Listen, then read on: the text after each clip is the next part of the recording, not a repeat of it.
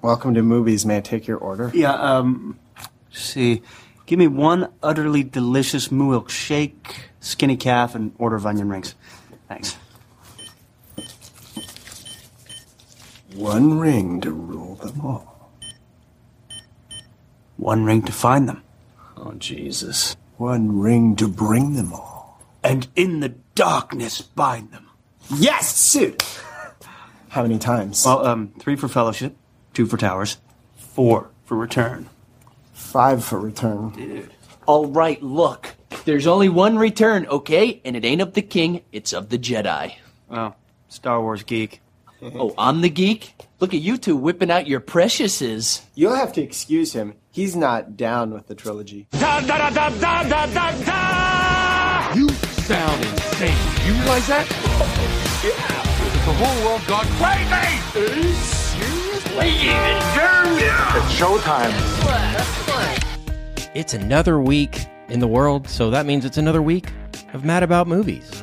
It's time for a Rants and Raves edition this time around because, fellas, I don't know if you've noticed, I mean, it's popping off from our perspective. It's not really popping off on the box office side of things. This might be the worst month, couple of weeks, definitely, that we've had for theaters in quite some time.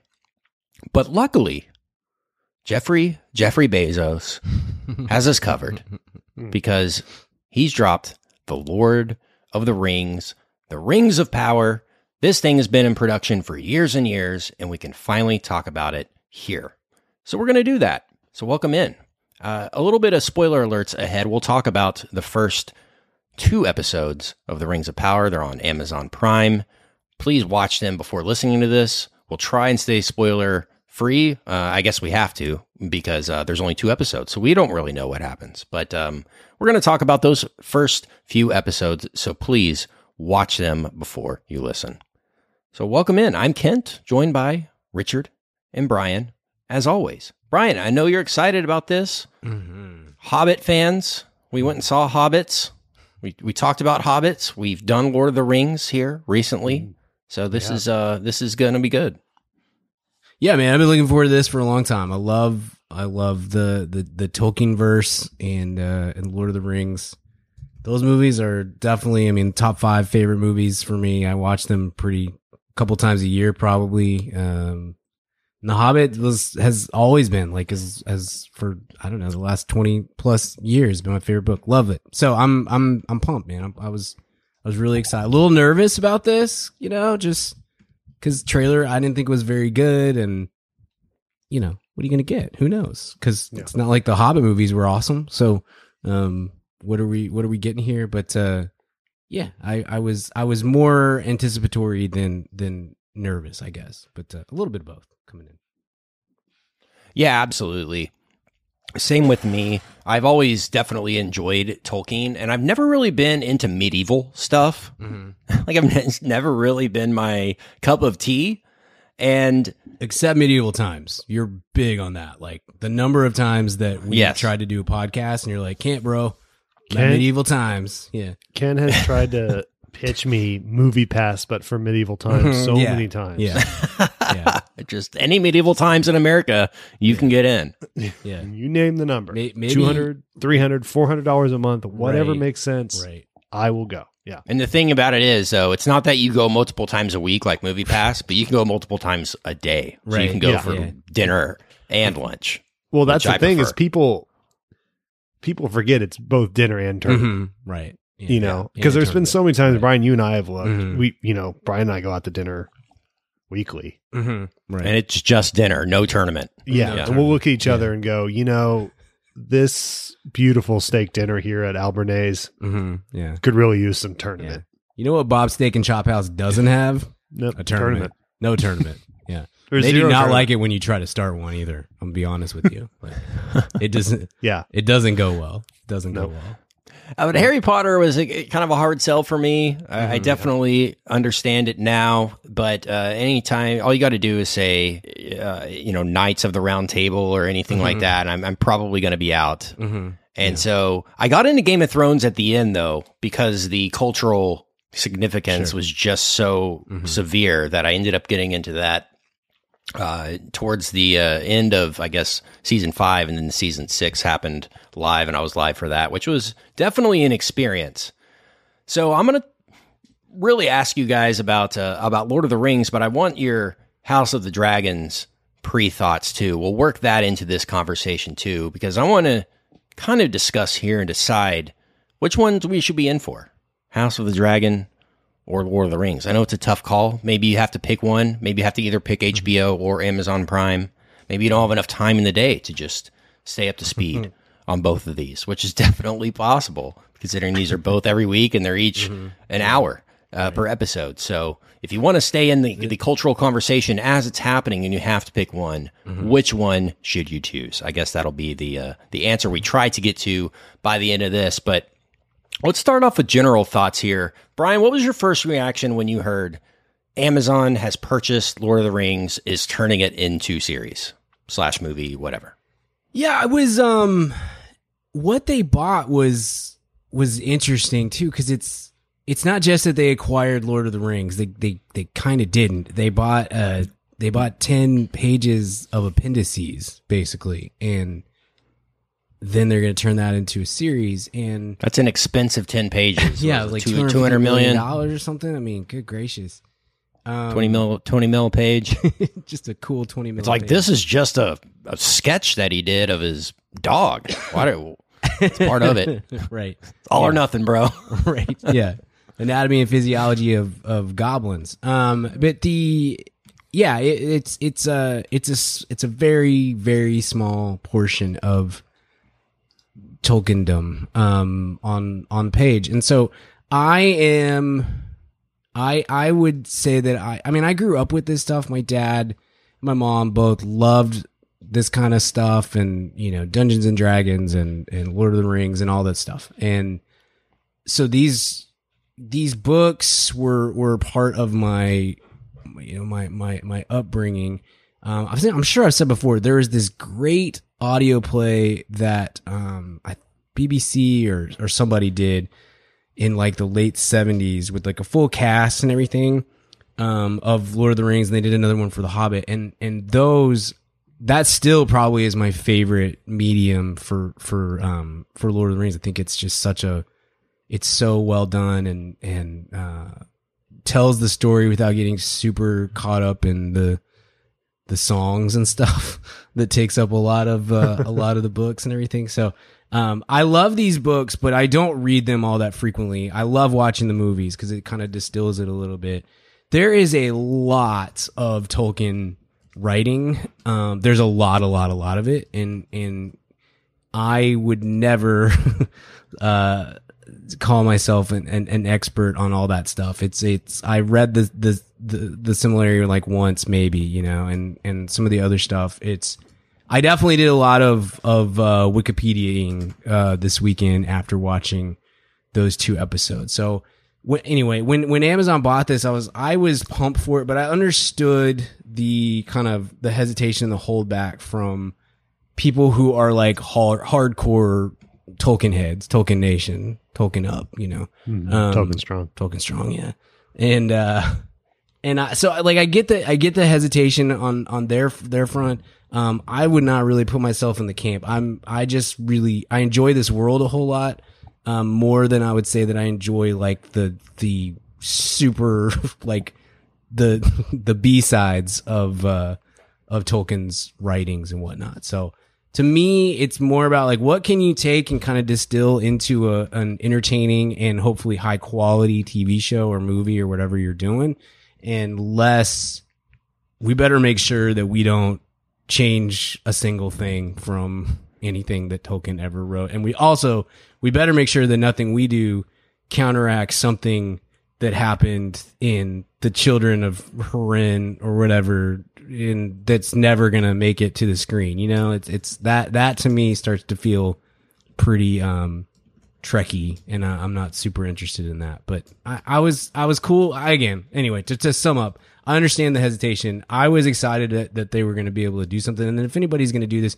you have to approach this world the way I think that Amazon did, where it was like, we're putting a ton of money into this. We're greenlighting whatever 6 seasons up front, and we're gonna really do this right and not kind of try to cheap out, or we'll see what happens or anything like that. So I like that aspect of things, even if, you know, Jeffrey Bezos may not be the best to have his hands on all this stuff, but anyway, it works out. Yeah. Richard, I know for you, Tolkien was required reading growing up. So have you stayed invested at all in the Tolkien lore since then, since Lord of the Rings came out and all of that? Is it one of your favorite franchises or not? Yeah. Opposite of Brian, did not even know what Lord of the Rings was until The Hobbit landed on my desk in whatever 7th grade for school. Didn't like it. Don't like that kind of thing. I mean, it's well done. There's certainly no issue with the writing or anything, but just not my, I don't like the woods. I don't like that kind of fantasy. Never saw a Lord of the Rings movie until probably 2011 or something. The last few years, kind of just on principle to bother people. Maybe I saw one of them in theaters. I think I saw like the second one in theaters and was just like on a date or something. I don't know.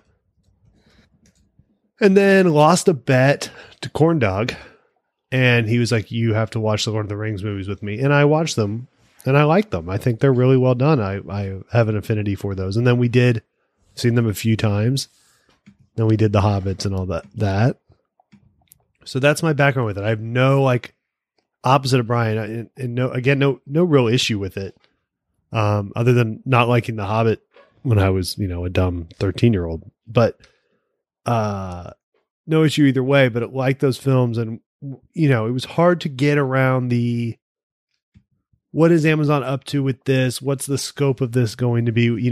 That was more my thought around the purchase and the production and everything, right? It was more around that because it was that all that information kind of came out at once. So it was interesting. I've liked some stuff, Amazon is, certainly a tier below Netflix and HBO, but has had some success making show like Maisel's a big hit and a few others as well. So like, it's not like this was coming out on Crackle or Quibi, right? But also it wasn't like HBO where you kind of are pretty sure it's going to be good, at least to a certain right. So yeah, that was kind of my, I don't know, excitement or thoughts coming into it, and then oh yeah, Game of Thrones. I still haven't seen this new House of Dragon. I'm waiting to see if it fully like penetrates the zeitgeist. I waited on Game of Thrones and I didn't like it as much as like I begrudgingly watched Lord of the Rings and liked it. And then I think also because Game of Thrones was so many episodes, I watched it towards the end. I binged it because we were going to do episodes on it and it was such a big deal. It felt stupid to not be part of the conversation. And I thought it was fine, but it didn't do much for me. So if House of Dragon or whatever takes off like that after a season, I'll catch up, but I'm kind of waiting for hard proof. I don't really care otherwise, but this one I'll watch because I do have some affinity for at least those. You at least know the source material. I know. I get it. I like, if I'm going to be in that world, I kind of like the tone of it. I like the language of it is really nice. There's a lot of things about it that are very good. None of it is really for me, but it's like, it's like a piece of music that maybe not to your taste, but you can really appreciate the complexities. And I can hammer an hour a week of this, 8 times a year and go, I got something out of that was enjoyable. Even if it's not I probably won't say it's my top 5 favorite show that year. Right. Yeah. I really consider Westeros and the whole Ice and Fire side of things just like an adult version of Tolkien, with a lot more sex and violence is what George R.R. Martin was trying to do. And I think there are certainly similarities there that we can make, but right now they are competing for people's attention. I was pretty nervous when I heard that they got the rights, but I was like, man, I'm going to be in on anything Lord of the Rings. Like it really doesn't. But knowing what they were up against, like knowing how great Game of Thrones was, the scale of that, they're like, I think they knew that they had to do this thing big. And I can understand the hesitation, Brian, from somebody who might be a Tolkien fan saying, I don't know if I want to see them, their interpretation of what that what that looks like, or a corporate version of Tolkien. At least Peter Jackson and Philip Boyens and his whole team were all. It was very inspired. It felt like to make that. And, it had the Tolkien family's blessing and all this kind of stuff. And so, not that this doesn't, but it does feel a lot more like a cash grab than the original Lord of the Rings series did. Yeah, I don't even think that was like they were even sure it was going to work. No, it was like New the Line. opposite of a cash, right? Yeah. They could barely get it made, like I said. Yeah, Yeah. It was more like him wanting to make it and knowing that it could work if done correctly. And my affinity for that series, I touched on it a couple weeks ago in Weekly Recommends as I was preparing to get ready to watch the pilots here. But like my affinity has grown so much more over the years for that trilogy and Same. what it accomplished and just kind of the time period that they were doing, and just going back and watching some of the appendices, he calls them, on the extended edition Blu-ray set of him talking about it and showing just the miniatures that they built for that, and they really did just a little bit of CG where they needed to in that series. And The Hobbit was obviously the response to what CG could do and the whole 3D thing, and let's try this out and see if we can do an Avatar kind of thing with this. Didn't work at times, but it did work at times. I think it certainly has some bright moments. But this, I can understand hesitation, like I say, on the page, on the headline. But to me, guys, like, I texted you, like, within 5 minutes, I was like, okay, I'm in. I don't understand the hesitation after watching the pilot, after watching episode 2, being like, F this. And then 1 star on IMDb and getting your thing banned and all that stuff. I don't understand that. Again, I'm a loose Tolkien fan, but I just don't understand being so attached to something so hard that this is just so far against what you envision, even though it's literal people who did concept art for Tolkien himself, like the Tolkien official Tolkien books, like the same people designing this that designed that are doing it. It's still not enough for you because it's got Jeff Bezos's signature on it, or I think that's just ridiculous. And why can't you just sit back and enjoy? Yeah, it might not be exactly what you want, but you don't have to scream about it. I mean, the review bombing over the weekend was absolutely ridiculous. After it came out too, like after you saw this, you still give it 1 star? You gotta be freaking kidding me. I don't think there's any, and I know that I'm like, there's a lot of terrible places on the internet, but like, is there any bigger dork than the person that participates in a review bombing? Like, it just feels like the king of dorks. Like, no, I don't like that anybody's messing with the time. Just shut up. Just shut up. Just don't watch it. I don't know. I don't know. It's as if they know more about what this should be than the Tolkien family and estate and all that. Like, this is not it. I'm sorry. I just think that's so. There are women in this. So it's so childish. It's like it's so childish. And to review, but to give it 1 star just because, I mean, it completely like was insane. I think there was more 1 stars than there was like 8 stars and above on IMDb, which was just absolutely ridiculous. Like I said, save your review bombing for Don't Worry, Darling, like adults. Exactly. On a subject that matters. Join us for burning of Harry Styles albums at Yeah. When you eat so much watermelon sugar, you got to spit the seeds out. Yes. Can't you watch this before either of us? Because you texted me pretty early and was like, dude, you're going to love this. So, yeah, I mean, within 5 minutes, it was clear the money was spent. Mm-hmm. The scale was there. I mean, it looked extremely cinematic. Again, I mean, I watched it at home. I didn't watch it on a theater, but like everything about this felt like a movie to me. Mm-hmm. The first hour of a movie and the second hour of a movie, and it's really got that feel. It does not feel much like a TV show. This does feel a lot more like a movie.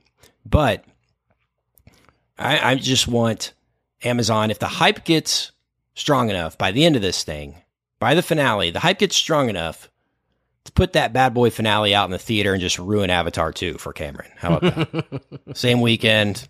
Be like, all right, it's only in theaters this weekend. We'll put it on Amazon next week. But if you want to see the finale, gotta go. And just, classic. I like it. I love that. Yeah. But man, it really did. It felt like, Lord of the Rings 2 or whatever. And I mean, this could have been directed by Peter Jackson. I know J.A. Biona talked about his stuff before, but he's somebody who certainly makes cinematic films. It's not something we take away from him is how stuff looks. I think his Jurassic Park movie looked the best of all the new ones. So, it fit my tastes for what I was hoping this would be. I think cinematically and scale wise, I was worried it would be like it would feel way smaller than the Jackson stuff, and so far it feels like it's right on that tone. Oh yeah. I mean, you can tell there's a lot of there's a lot of craft at work, but B, there's a lot of respect for what they're doing and the story that they're telling and the story that's come before. And we gotta make sure this looks good. We gotta make sure it feels right. It's not good enough just for this to, in my opinion, it's not good enough for it just to be like a good TV show. It also has to feel like it belongs. I think that was one of the biggest issues with those Hobbit movies is that it just somewhere in the CGI, the feel of that world in those movies kind of got lost. And this needs, if you're gonna, especially Peter Jackson had so much goodwill from most fans, I think, by the time he did the Hobbit movies, that they don't have that here. So you really got to get it right and make viewers who aren't dork review bombers feel like, yeah, this is worth my time, and it's standing up to the legacy of what this world is and the stories that are being told. Yeah, I think absolutely they do have to earn that trust from the audience. So what was your honest review? After 2 episodes, Brian, was this better, worse than you expected? Was it what you wanted? So Rings of Power. Yeah, I thought the first episode was good table setting. It was a little bit slow, but that's okay. You got 10 hours or probably turn out to be closer to 11 or 12 hours when it's all done. You got time to set this thing up. And you should take your time the first hour to do that, to make sure that you are bringing alongside fans of, I mean, I can't imagine there's a whole lot of people that are watching this that didn't watch the Lord of the Rings movies, but maybe there's a small percentage of it. So you got to spend a little bit of time bringing those people around without talking down to the majority who, kind of know some of this stuff. I think it's pretty smart. I know some people were kind of griping about it being sort of a prequel, but I think it was kind of smart to involve some of those characters, especially given their ridiculously long lives and immortality and all that kind of stuff. Like it kind of makes some sense to have some ties to the previous universe. I don't know that like the hardcore Tolkien fan needs that, but well, I think this is the contradiction though, Brian. If you do any kind of prequel and those characters aren't in it, there'd be people upset. Like, wouldn't Galadriel be there? Wouldn't Elrond be able to come in and help out? So like, it's a double-edged sword. No pun intended. For sure. But I liked it. I thought it was, and I thought that so far they've picked good characters to stick with, and sort of Lord of the Rings proper adjacent stuff, like the little precursors to the Hobbits, the Harfeet, whatever.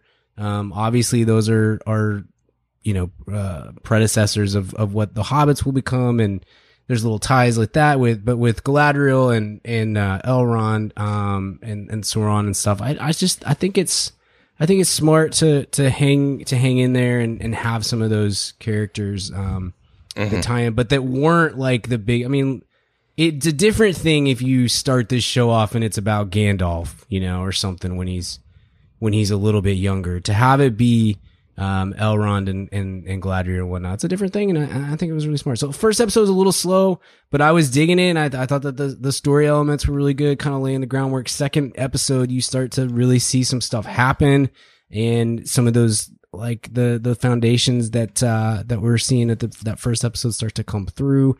You get a little sense of where things are going. There's some mystery elements to it. So man, I'm in the bag for it pretty easily. But I loved it. I thought I was very into these 2 episodes. I think it was a really great start to what they're going to do with this series. Yeah, about the horror foots, I'll say. In my research that I did, it said that it just wouldn't feel like Lord of the Rings without hobbits of some kind. Mm-hmm. So that's the reason for their prominence in the story. You need elves for sure, and you need dwarves, and I think they have all those things done pretty well here. Khazad-dûl, is that what it's called? The dwarf place. That place looked incredible. We get glimpses of it in the Tolkien series, but we're getting to see kind of the golden age of this time period, it's just awesome. I mean, the amount that you can do with CG now in terms of scale is just phenomenal. In terms of photoreal environments and things like that, it really just takes like what they had to do with the Jackson ones, was just build entire towns. Let's just build Hobbiton. Let's just build Rivendell or whatever, or part of it. Now they can do a lot of that with CG, so it really does help them take these mythical places to the next level. And I think they've really done a good job here with that. The shot in the pilot of them climbing the ice mountain was awesome. It was really I don't know. They had to have built a lot of stuff and done a lot of practical effects here. But I mean, the line has been blurred officially. Like with this and with House of the Dragon, like it's almost, there is no line between photoreal CG and live action anymore. It's the way they can blend them. I mean, obviously with the characters that you can't do, such as the Snow Troll, which I thought was a great sequence in the first episode of Rings of Power. There's stuff like that you can't do, but I just think in terms of like taking us back thousands of years, these things were both super believable. And they're both places that I truly believe existed at some point in time. Neither show really feels cheaper than the other. I would say The Lord of the Rings looks way more expensive just right off the top. I mean, it just looks like they spent $1 billion on this thing, which they did. And it just goes to show, if you spend money and hire the right people, things can look good. That's weird how that works, right? The more you spend, the better things look. Because like a lot of it was setting up for Brian, you may know more about this than me, but a lot of it was building that infrastructure for future seasons, right? Yes. But then they're also no longer going to make these in New Zealand because Amazon went back on that agreement for all the tax breaks. Because the reason they were able to spend $650 million is because they got like $200 million in tax breaks. So it's going to the UK in season 2, and I'm wondering if that continuity will keep up. Yeah.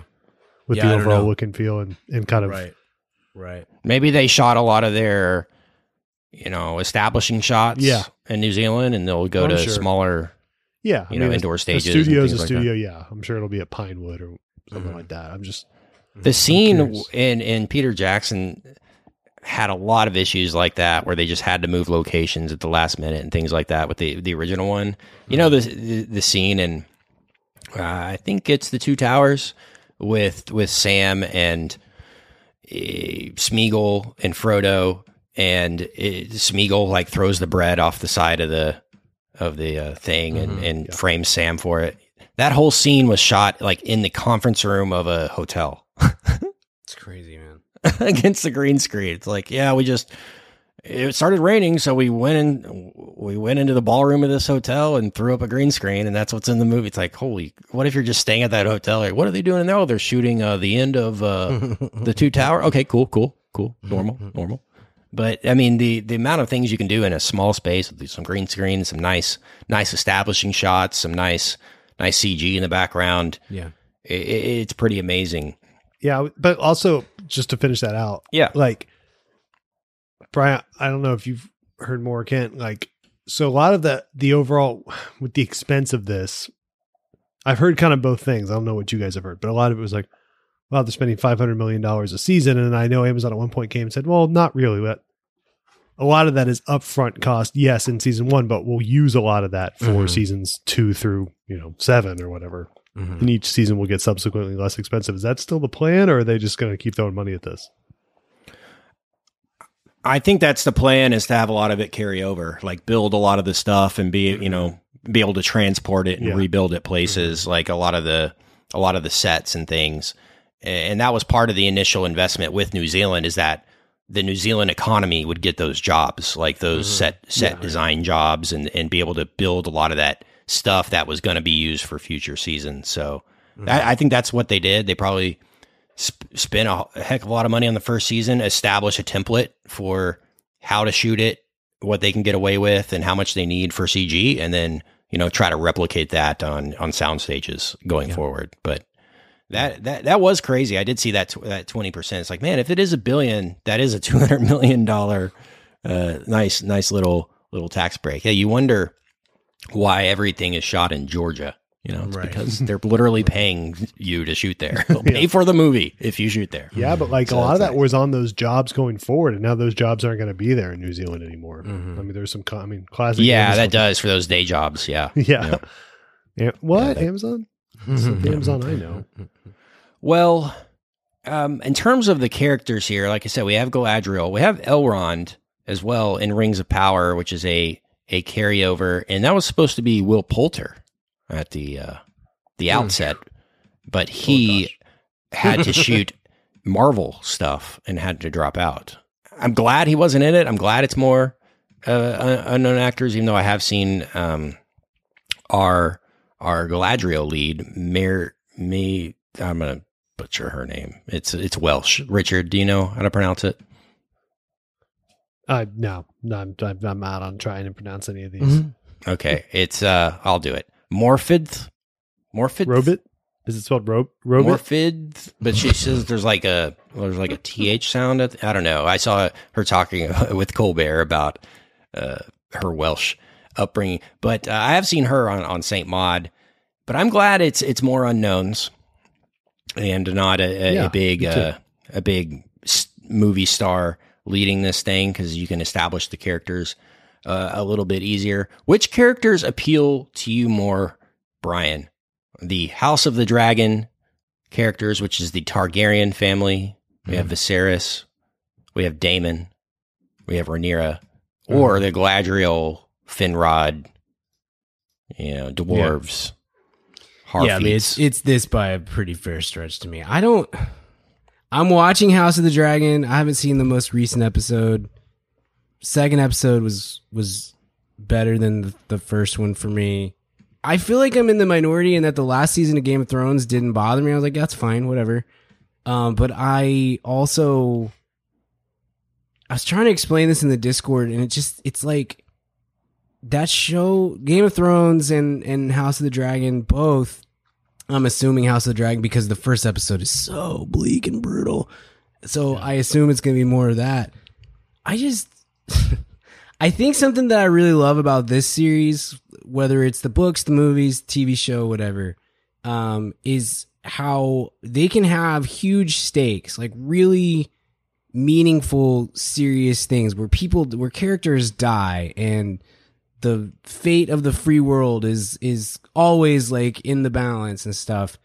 And I don't feel like I'm just being beaten with the mace of despair or something like through the course of it. Like it's that there's like major subplots, or I guess not major, but at least minor subplots about how hungry they are and stuff like that, and that these characters smoke too much weed and stuff.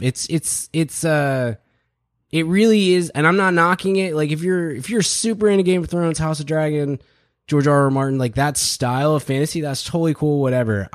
For me, this is this is much more. It's not just that it's more enjoyable because no one's being like castrated on screen, which is like a literal thing that happened in House of Dragons episode 1.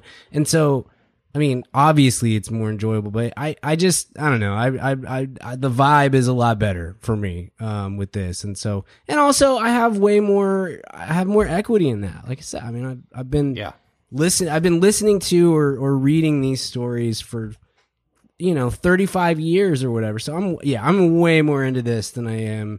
House of Dragons is really pretty close to like, well, it's the cultural thing right now, so I kind of want to know what's going on, but I'm not all that. If they said tomorrow, hey, House of Dragons, we're not doing it anymore, I'd be like, oh, that's a bummer. Okay. I'll be like, oh man, for real? Like that had a, it's a much different thing. So I really dig the elves and the dwarves and the way that this world is set up, from Tolkien actually writing it all the way down through this thing. Yeah, this is much better for me. Richard, which one are you more in for? Oh, this one. Yeah. I haven't done House of Dragon yet, so maybe I'll like it a lot. But so this one made me watch it, so it's up 1-0 in that regard. And that one has dragon in the name, so. Yeah. There are a lot of dragons in House of the Dragon. I do like that about it. I hope there's going to be a lot of that stuff in Lord of the Rings. There's one shot in the pilot that almost gave me goosebumps. It was so great. Like, I think they're showing the first map, and then they're like, and that's when they came to Middle Earth, and then it just shows like a dragon like crashing into like a war field, or whatever. It's just maps, like, oh man. yes. Ugh, maps are so cool, part of this world. There was a couple shots in there that's like, man, this is at the level that I hope it maintains for the entire season. Right. I just hope that they really ramp it up, because there were some episodes in the end of Game of Thrones, the finale is what it is, but there was a few in that season that was just unbelievable. That was, Battle of the Five Armies or whatever level of scale and production. So hopefully they repeat that with Rings of Power towards the end of the season. Hopefully we get some big orc battles and things like that, instead of just forging the ring and running around and, having hairy feet, stuff like that.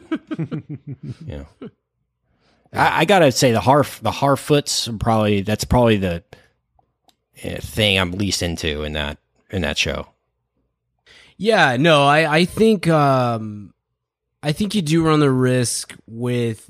I think Peter Jackson did this very, very well with the Hobbits, of making them entertaining and centering the story around it. Obviously Frodo and Sam, especially, like everything revolves around them, but making them eccentric and kind of and a bit of comedy relief without being like over the top comedy relief, and not ever letting them get annoying. But that could definitely happen. That could very easily happen with the Harfoots or Harfeet or whatever.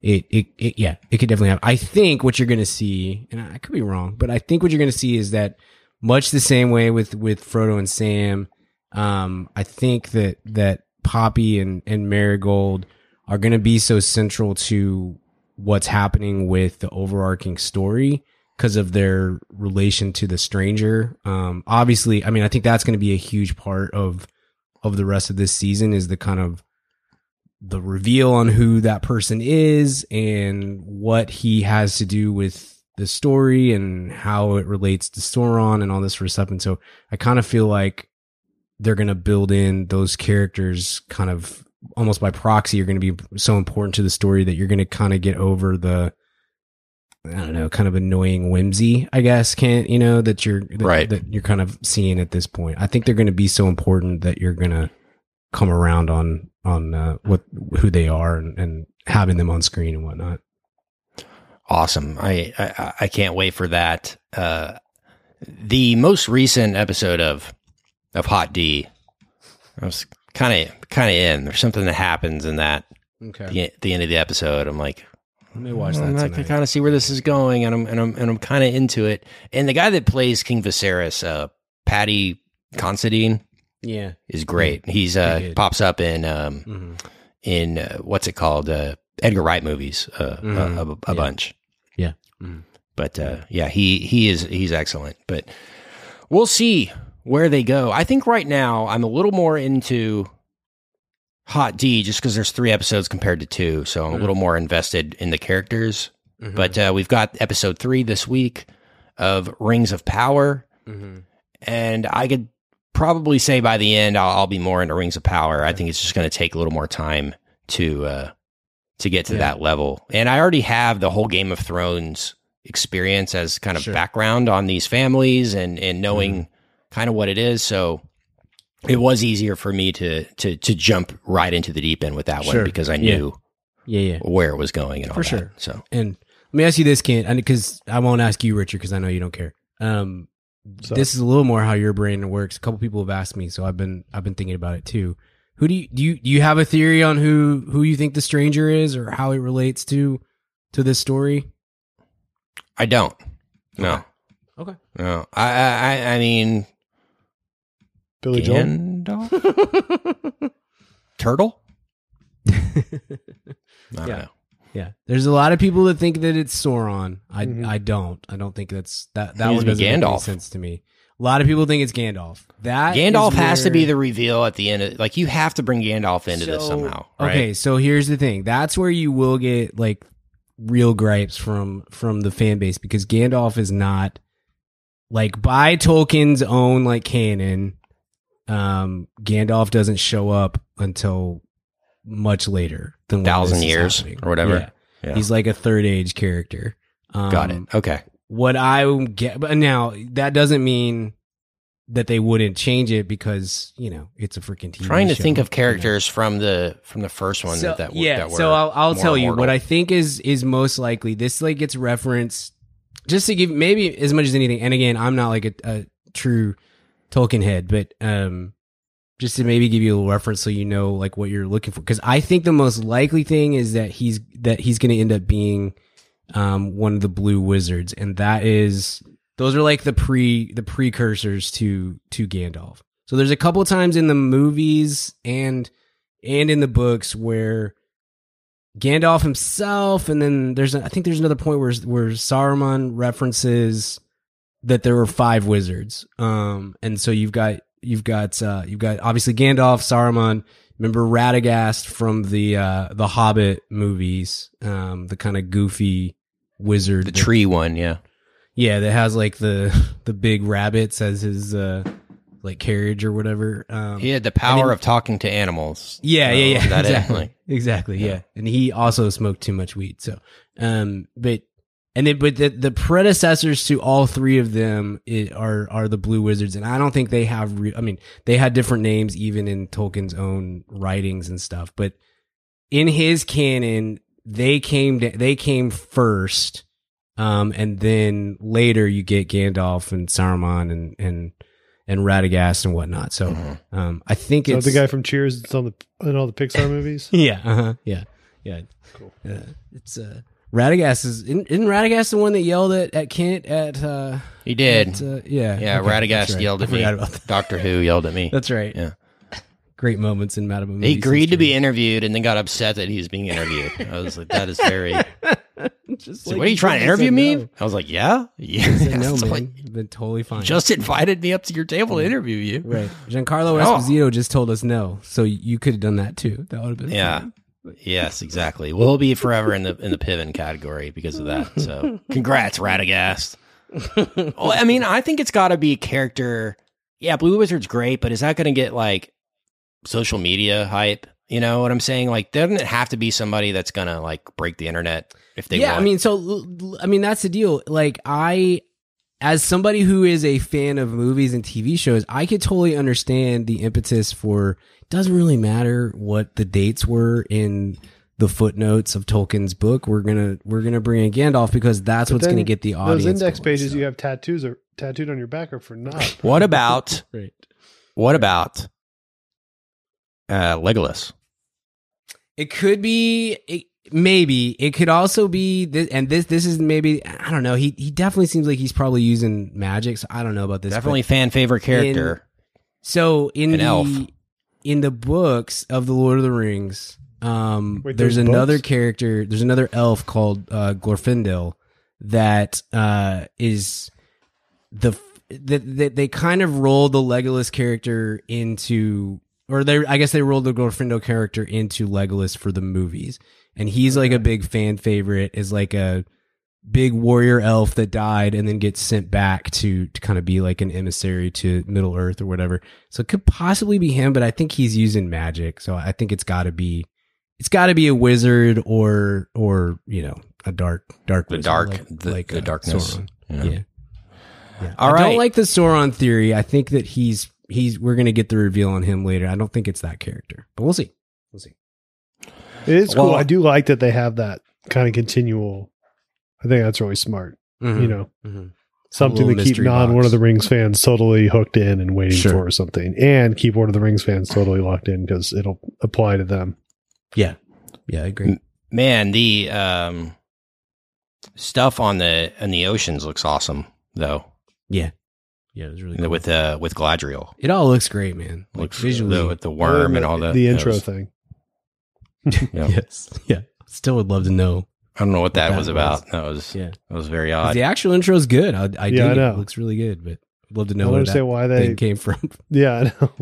I want it though, and they still thought it was going to be a soap. Well, As the world turns. I think Elves. to wrap this up, if you want to have the social media conversation, if you want to be able to get on Twitter on Monday morning and see what's when everyone's going to be talking about, it's going to be House of the Dragon. But if you want a more nuanced conversation, I think Rings of Power is going to have a very dedicated audience that are going to be. It's more for the nerds than I think House of the Dragon's more the cultural experience. If that makes sense. Mhm. Yeah. You guys agree? Yeah, I think so. I can see that for sure. It got more viewers though, like a lot more viewers than House of Dragons They said did. 25 million. They said, Mhm. Yeah. I think House of Dragons was 12 maybe, something like that. yeah. They said it went up in from week 1 to week 2, which surprised me for House of the Dragon. I thought it would go down, but I guess I people kind of were did too, yeah. trying I to think get there it. may have been a lot of people who were just like waiting to hear, Yeah, is it any good? Because so many people hated that last season of Game of Thrones that they don't want to get back into it.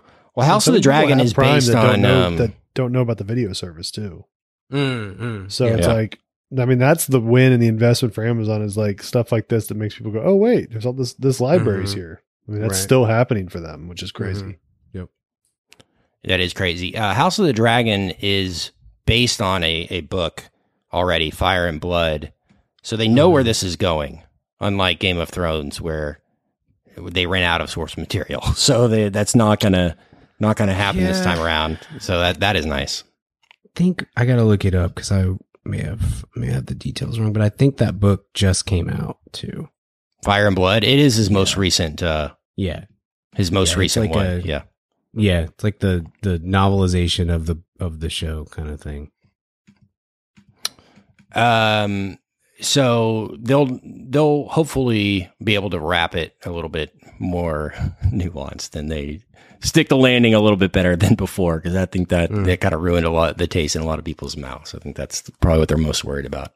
All right, let's wrap this episode though, fellas, with a weekly recommend. Do we want to grade this out though so far, or just talk since it's not completed? If you're going to recommend one, which would you recommend, Brian? You said this Lord one of for the sure. Rings. Yeah, this one's Okay. for sure. This one's mine. I think I'll recommend Lord of the Rings too for the average person. Okay. So I'll go there. And Richard, Maybe you at the end of the haven't seen season it. we can do a recap episode. This was just such a perfect time because there's literally nothing movie wise to talk about. Felt like okay, yeah, we can get in here and get a little Sure. review of the first couple episodes. But I think we might be willing to do another one at the end of the season. Yeah, we'll see where we land on it at the end. Yeah. We'll see who sticks the landing. Weekly recommends. What's your weekly recommend this week, Brian? I'm going to recommend a book that's been recommended to me many times, and I finally just got around to reading it. It's called Daisy Jones and the Six by Taylor Jenkins Reid. It is an oral history of a fictitious band from the 70s. and a great audiobook. It's got the full cast thing. So it's like Jennifer Beals and Constance Wu and Benjamin Bratt, just a whole lot of other people you kind of probably vaguely recognize their voices. But yeah, it's exactly what it sounds. It's I love an oral history, and the faux oral histories I think are really fun too. Can be like World War Z and whatnot. So I read it this week, and I really enjoyed it. It's very well done. Lots of Almost Famous vibes. Lots of. I was gonna say that's what it sounds like to me. Yeah. So Cool. I dig it. Yeah, it was a really good time. Really good time. Great. And again, the audiobook I thought was great because it was really cool to have sometimes a full cast is a little bit of a beating, but this was one of the times where I think it was used well. Hear. Yeah. Because I tend to kind of stay away from the cast ones because, Mm-hmm. you know, unless it's like actually a drama. Sure. You know, Yeah, it's, Lord of the Rings audiobook or something, but right. That's good to hear. Yeah, Glad to hear it's that. really good. She's got a new book out right now. And I haven't, this is the only one I've read of hers, but, I'm definitely interested in the other stuff that she's written. It was really good. Really good. It was quick. I mean, it was like I read it in 3 days, maybe, on audiobook and was good enough to where you were like, I'm going to do an extra chore or two so I can get a few more minutes in here. So that's always I think the highest compliment you can give an audiobook. All right, what you got, Richard? Yeah, I've got a book as well. I've been out in the mountains all week and have not done much except for just, read World War II books like an old man. So I read one from 2020 that I hadn't read yet. Eric Larson, who's written so many big popular history books, is The Splendid and the Vile. Have you done that one, Brian? I haven't. It's been on my my wish list for a while. I've heard it's very good. It's really good. So It's kind of a whole micro history within a big macro history of England during the Blitz and a lot of different things. But he ties it all together really well. Well, I loved In the Garden of the Beast, which is about that American family that was kind of in Germany during the rise of the Nazis and really does a great job of taking, like I said, this, macro thing that we know, World War II, and presenting a compelling micro story within that world to kind of make it much more not palatable, but understandable, comprehensible. It creates a whole other narrative inside of a larger narrative there, which I like, instead of just, this battle, bombing, this person died, assassination, bombing, boat trip, whatever. So, I like it a lot. I like Eric Larson's writing a lot. It's like just narrative enough without being like a gimmick. So cool. He wrote, Devil in the White Dress. Right? Okay. Yeah. He did that. Right. Devil in the White City. That's what he did. Isaac Storm was the other really big one about the Galveston. Yeah. He's really good. He's good. Which is not not a hot take. I'm going to recommend a movie that I just got a chance to catch. One that came out in 2022. I'm going to recommend Marcel the Shell. Oh, nice. I watched this. I knew it would be heartwarming, cute, all those kinds of things, charming. I didn't expect it to be as funny as it was. Awesome. I will say, this movie was freaking hilarious. So, if you're expecting it to be just, cry fest, heartwarming, cute Shell, it is that, but also really funny movie. So check it out. Marcel the Shell. I think it's on demand now. A24. And Jenny Slate does some voice work. It's got a really interesting, it's shot like a documentary, but it's stop motion animation. So I don't really know how they did the camera work for a lot of it, because that would have been a pain to have a moving camera like that and do stop motion. So really never ever seen anything kind of quite like this, kind of a documentary animated movie. It's interesting, but check it out. Marcel the Shell with shoes on is what it's called.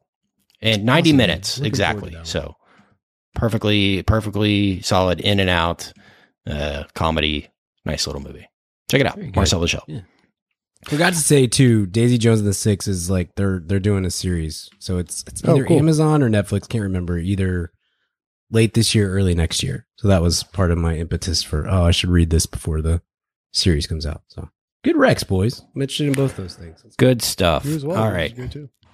let us know what you prefer between those two shows that we talked about and which one you'll be watching. If you want to talk about them, though, we've got threads going in our Discord, which you can be a part of, madaboutmoviespodcast.com/VIP. Get you that. Get you all their bonus episodes, the hundreds of bonus episodes that we have on that feed.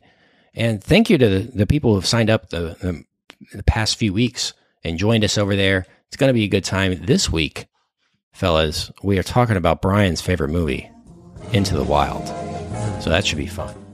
So join us for that later in the week. We love you. Thanks for joining this Rants and Raves. We'll see you at the cinema. Bye. Hey, baby, I hear the blues are calling. Tossed salads and scrambled eggs. And maybe I seem a bit confused. Yeah, maybe, but I got you pegged.